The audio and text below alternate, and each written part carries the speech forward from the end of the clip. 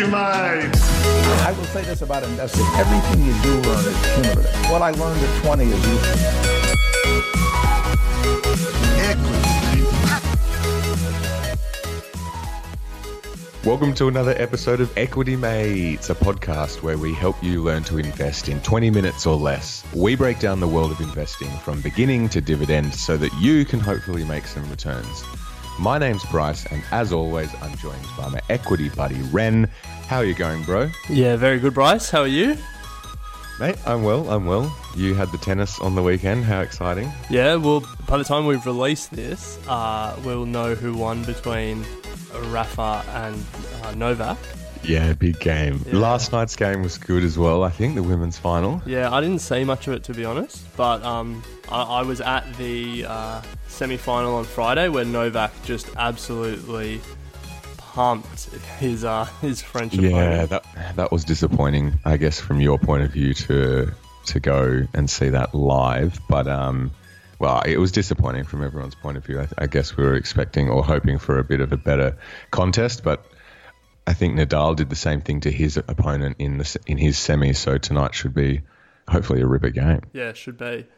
Now, look, some of the criticism we get is that our sport chat at the front doesn't age well for people who are listening later. So let's keep it to that. All right, Ren. So this episode, we are going to do our Ask Us Anything, which we haven't done for December either because we're on our Christmas break. So what we have done is compiled all the questions that we've received over December and January from our listeners. We have a forum on our website for any new investors who have just joined us where you can go and ask us literally any question you want, preferably investing related, but we will try and answer any question that you throw our way. Ask us anything, and then each month, the last episode of the month, we go through and answer all the questions that have come through from our listeners. So that is what we are going to do today. However, there have been so many that have come through and some absolute crackers that we're going to be splitting this into 2 episodes to ensure that we can try and stick to our 20 minutes and not let it drag on. So without further ado, Ren, unless you have anything to add, let's get stuck in. No, let's get stuck in. All right. So we're not going to read word for word because some of the questions are quite large. If you want to see them, jump onto our website. They're all there. So this has come through from Nick, and it relates to the ATO and investing and tax time. And what are the sort of particulars when it comes to your investments and reporting at tax time, and what are some of the main things that we need to be aware of, Ren? Yeah, so in a nutshell, there's probably 2 things, the 2 main things that you need to keep in mind, and that is the shares that you've actually bought and sold, they are considered capital and capital gains or losses, but then separately, the income that you receive from shares in dividends or, from bonds in coupon payments, they are considered income. And so they're treated differently. For income, so for the dividends, that gets pooled with all your other taxable income, whether it's from, rent, whether it's from your job, and that creates your total taxable income, and then that gets taxed as income. For capital, there's a slightly different way that it is treated. Capital losses that you make can be offset against capital gains and stuff like that. So that means if you lose money on certain shares, you can offset that against gains in future years. But look, I think the most important thing to keep in mind is that we aren't financial professionals and we can't and don't give financial advice. And the best person to speak to about this is, a tax expert. Absolutely. Also, we did a much more comprehensive discussion on tax, episode number 62, called All Things Tax Time. So if you want to have a listen to a bit more detail, head over and check that episode out. We delve a bit deeper into some of that sort of stuff. Yeah, and I think probably one thing that a lot of people don't do that they need to do is where they do make a loss in that year, make sure you report it, even if you don't have any gains to offset against it that year, because the only way you get to offset it in future years is if you report it at the time. So even though you might not want the ATO to see your terrible trade, make sure you record it for tax purposes. And Ren, if I don't do anything during the year, say this year I buy A2 milk, for example, and then the next financial year I don't buy or sell, is there any reporting that needs to be done, or do I just let it fly through to the keeper for that year? I don't believe so. I think you only need to report if there's been like a taxable event, and I think if you just hold it throughout the year, unless they pay you dividends, then you need to report that. But yeah, if you don't get paid dividends, if nothing happens and you don't sell, then no. Nice. But as I said, tax professionals give tax advice. We don't elaborate on a podcast. All right, so thank you, Nick, for that question. Our next one comes from Alex, and this is a great one because Alex has just started listening to the podcast. He's pumping through a lot of episodes, and right back at the start, Ren, we were discussing A2 milk, and in February 2007, since we discussed it, it grew 400 to 500%, which was massive growth. And what he would like to know is the reason for us discussing the trading price to earnings, I guess, and why we gave it the valuation we did at the time, and also what were our learnings from seeing the stock trade, from where it was to where it ended up finishing, at the end of last year. So to be clear, I think you're trying to be polite to me. But what he's actually saying is, in I think our third episode or something, I said that A2 milk was trading at 52 times earnings, and so I wouldn't be buying it. But since that time, it's grown about 460%. I had a look in February 2017. It was trading in mid $2 range, and now it's $11.66. So look, it is a good question, and it's a fair enough call out. And look, I was wrong, but in saying that, I still look at it today, and the same logic I think still can be applied. So at that point, it was trading at 52 times earnings. These days, it's trading at almost 65 times earnings. So its earnings per share are about 18 cents for a share price of $11.66. And whilst that isn't always a good indicator, and a lot of growth stocks have high PEs and continue to grow, A2 being an example, a lot of the tech companies in America being other good examples.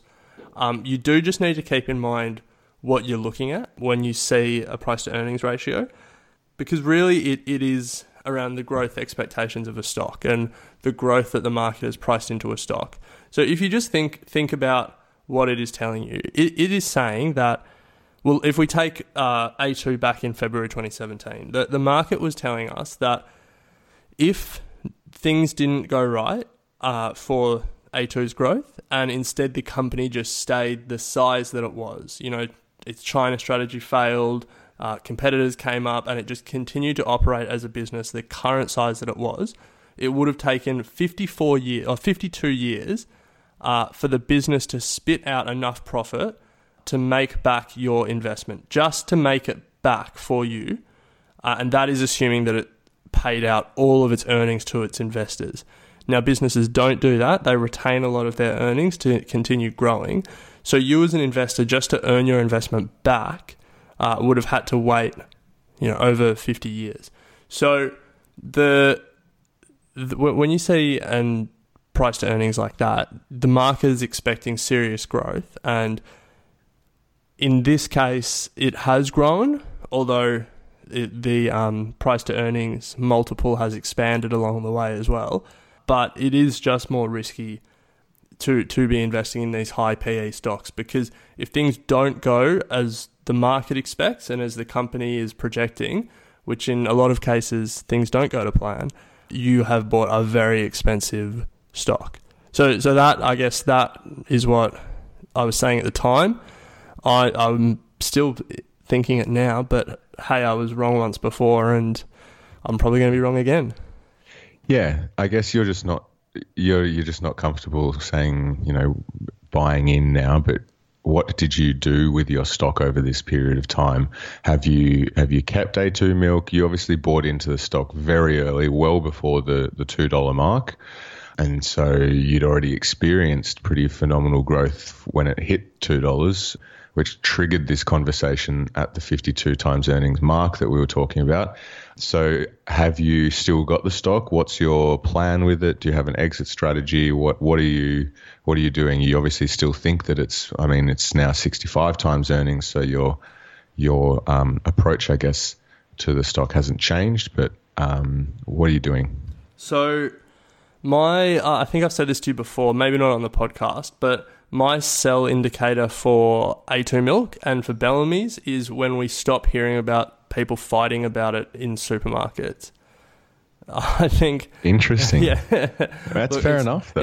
It's probably not that scientific, but I think it is indicative of demand that we're seeing. So every time you hear a news story or you see a current affair reporting on Chinese daigous buying up all of the infant formula from supermarket shelves to sell it for 10 times the price back in China, when you hear about these companies not being able to keep up with demand, for me, that's probably as good an indication that there's still growth left in it, which I know contradicts what I said earlier, but obviously there is risk there because all you need is for a Chinese competitor to start up in China, or for there's heaps of things that could happen, or for the Chinese to cut imports from Australia because they want to support their own dairy industry.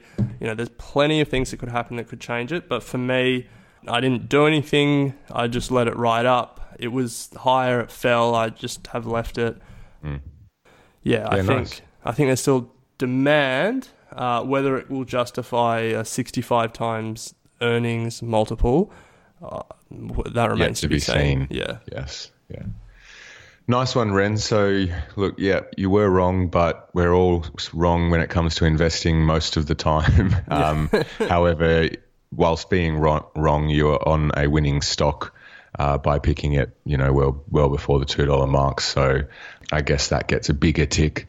And as you said, it will remain to be seen what happens to this stock. But as you said, it's all about the growth expectations. And with these companies, looking at the PE specifically in relation to the stock is sometimes, look at Amazon, it had PEs in the hundreds, obviously because the growth expectations on it were massive. You can't really take them in isolation. You need to look at it in a much broader context. So next question comes in from John. Hold on, mate. You're asking all the questions. I'll ask you this one. Okay. So third question, this comes in from John, and he wants to know if there's an equivalent to stake for Australian shares where he can place unlimited trades with no brokerage fees. Great question, John. That would be the dream, but unfortunately, as far as we're aware, there is nothing like stake for Australians in the Australian market. Most brokerage platforms offer cheaper brokerage the more you trade in either quantity or dollar amount, on a monthly basis. But as far as we're aware, there are no brokers out there who will let you do unlimited trades for free. Yeah. That would be amazing. Business opportunity is what I'm saying. Equity Mates brokerage platform coming 2020. Coming soon. I think the big one in the US is Robinhood. They have been saying they're going to come to Australia for a while, but they're yet to come. So at this point, they're doing the world's biggest drum roll, that's for sure. Yeah. Well, I think there's probably bigger markets for them to try and conquer. Yeah, and I think they're probably still trying to figure out what business model actually works for them. But yeah, look, in the meantime, it really is stake, or you can get cheap brokerage, but yeah, there's not a lot of free brokerage out there. Okay. Thanks, John. All right. I'll ask you the next one because that was a pretty short one. All right. So next question is around investing and saving as a young person. So they want to know how we think young people should invest in the context of the large purchases that they're looking to make. So, do they save for a car or a house, or do they invest in the market? Or should you invest in the market to grow your savings for the house? So, yeah, do you have any thoughts on sort of the interplay between saving and investing? Sure. So again, this is probably a question that needs to be asked to your financial advisor. I think is the first thing we should say. We're not here to give specifics on this sort of stuff because it all relates to your personal situation. But I guess I can answer this from my sort of experience and perspective and how I tackle this. It is a good question. You know, how do you go about saving for a house when you want to start also building a share portfolio? Depending on your income, it can be very difficult to do both. And that obviously boils down to what your financial goals are. And you need to start looking at things like your time horizon and your risk appetite.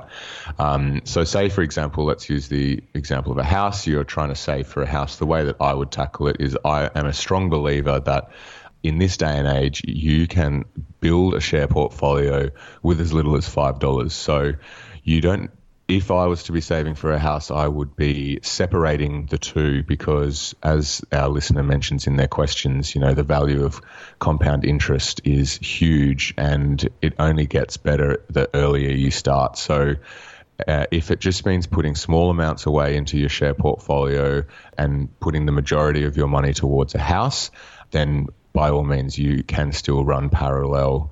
I think that if you're saving for a house and putting all of that savings into stocks and hoping that, you know, the rise in your share portfolio will increase the speed at which you can save for that house, that's obviously a lot more risky than if you were to keep that in cash in the bank. I'm not saying that that's a good or a bad thing to do. I do know of people that use stocks to help reach their financial goals and then they take it out. But my personal approach to investing is that I keep the two separate and I try as hard as I can not to sell stocks for any reason other than to take profits and buy back in. I wouldn't be using them to buy a house. One of the advantages of having stocks, a portfolio is that you can use that to borrow against. It's an asset, so you can have that there and borrow against it for things like a house or a car. So that's my take on that. Ren, do you have anything? How do you approach it? No, look, I think I'd be repeating a lot of what you said. From like my general rule is if I'm trying to spend save for something to spend in the next 5 years, I don't want to put it in the market, just because the market could be volatile and you need to invest for the long term. So in practical terms, if you're looking to save for a house, definitely take advantage of the super first home buyers scheme, where you can save up to 30 grand in a tax advantage super account for your first home deposit. So that's definitely something you want to maximize. The question I asked about cars, I think specifically for cars, don't overspend on your car. It literally depreciates from the day that you buy it, from the first time you drive it. So do yourself a favor and drive as cheap a car as you can for as long as you can. And if you can help it, don't borrow to finance your car. Just buy a cheaper car. You know, buying into the housing market at least is an investment that will appreciate in value. If you're overspending on your car that depreciates from literally the time you sit in the driver's seat, it's probably not the right thing to do. No.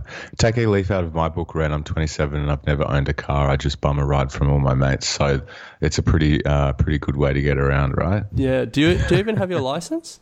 Come on. I don't think you do. Yes, I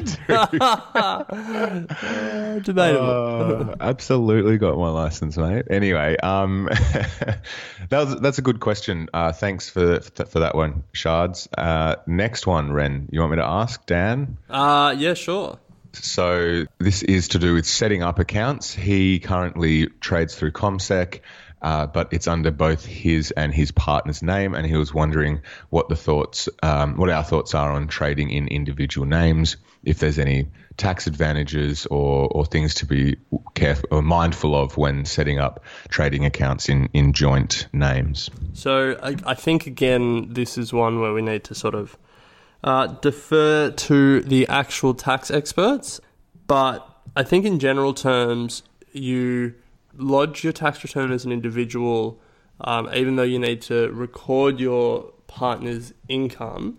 So there may potentially be a benefit. Well, you see, I don't know how it works with couples if you can apportion the income to one partner or the other.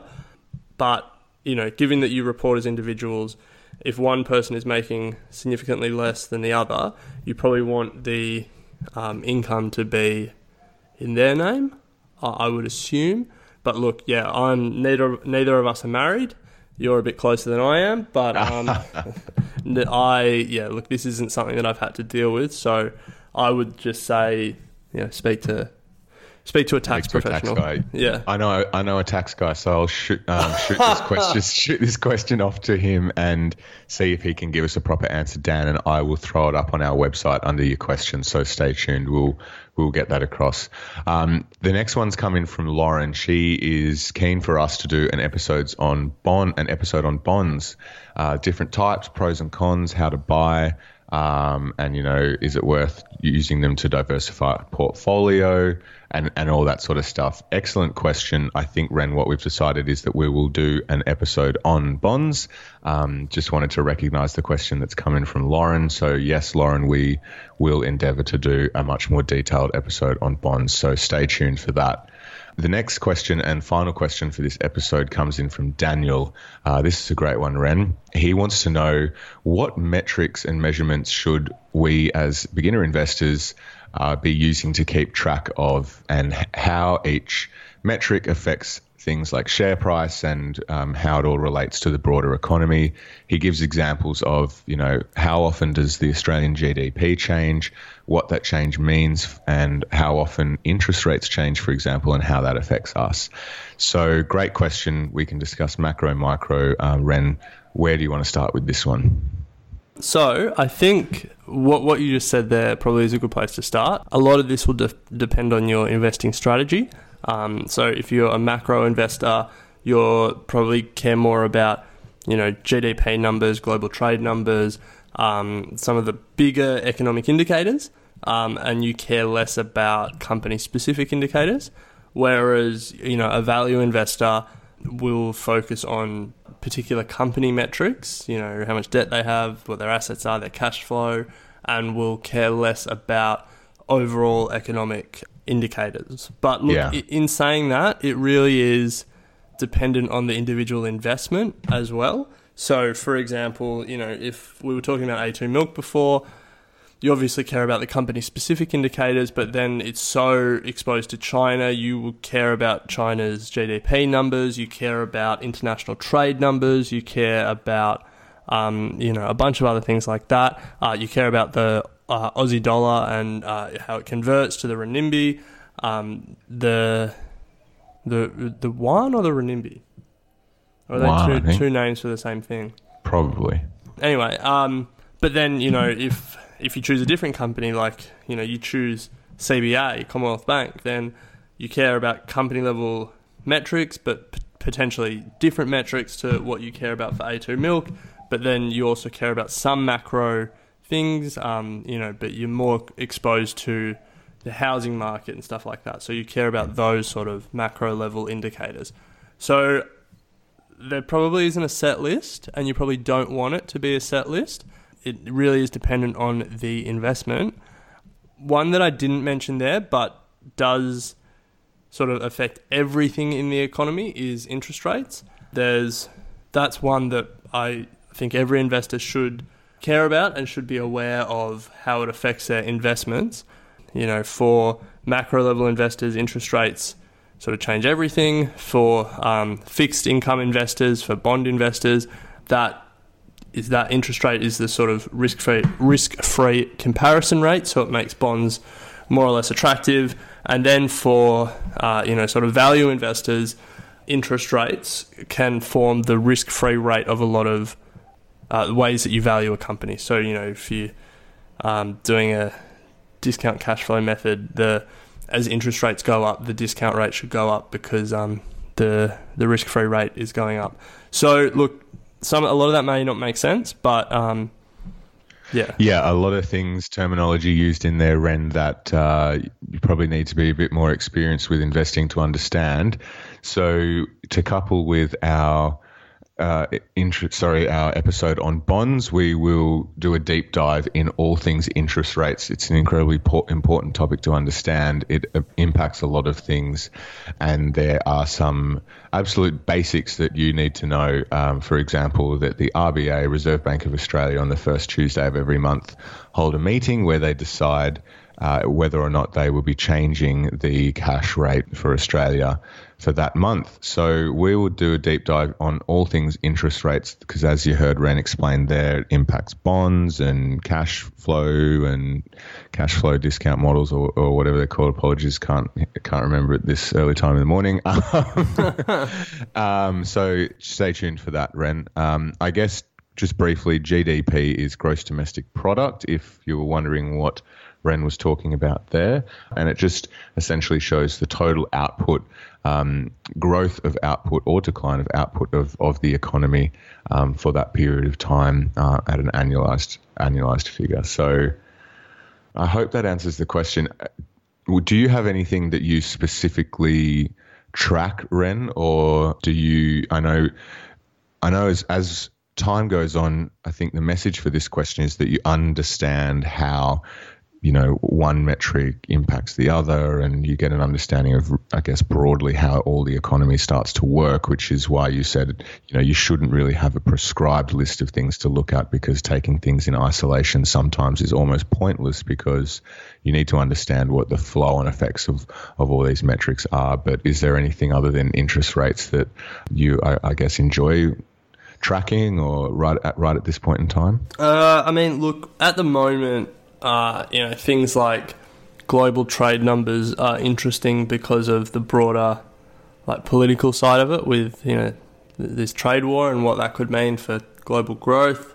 But I think the general takeaway should be the reason that there are so many different indicators is because there is no set of perfect indicators. Yeah. If there was a list of 8 indicators that you could watch that gave you all the information you needed to pursue an investment strategy, to understand what's happening in the global economy, blah, blah, blah, there would be no other indicators, because you'd get all the information you need.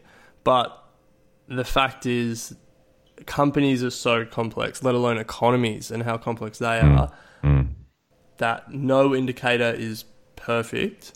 And it really is about understanding what's behind those indicators and what those indicators are telling us. That I think that's where the real value is. Yeah, I completely agree. So stay tuned for 2 episodes out of this, and this is why we love getting these questions in. So we've got one episode coming for Lauren on bonds, and then we'll do another one in line with the questions Daniel was just asking on interest rates, both 2 pretty important things to understand. They can seem quite complex for the beginner investor. Don't worry, we will break it down for you so you can totally get an understanding of what it's all about. So, Ren, that brings us to about halfway through questions. We will leave it there for today, and we will revisit this for our next episode, where we'll answer the remaining questions that have come in from our listeners for Ask Us Anything. So, unless you have anything else to add, we will talk next week. Equity Mates and the people appearing in this program may have positions in the companies mentioned. This is general advice only. Please speak to a financial professional to understand how it may pertain to your individual situation. Equity Mate. Hey, Equity Mates. I really appreciate the support and love that we get from all of you guys. Obviously, we are doing this for free. We don't expect any money from anyone, and we do it for the love of investing and equities. But there is one thing that we could really appreciate your support from. Ren? We don't ask for money, although if you want to send it our way, we wouldn't say no. But the biggest thing you can do to help us grow the podcast, get more people listening, is to just jump on iTunes or whatever podcast platform you use and give us a rating. Ideally 5 stars. If not, if you think we're only worth 3, then that's your decision. But yeah, it helps us massively in the ratings and to get more listeners and to grow the brand. Nice. Leave a review and also tell your mates.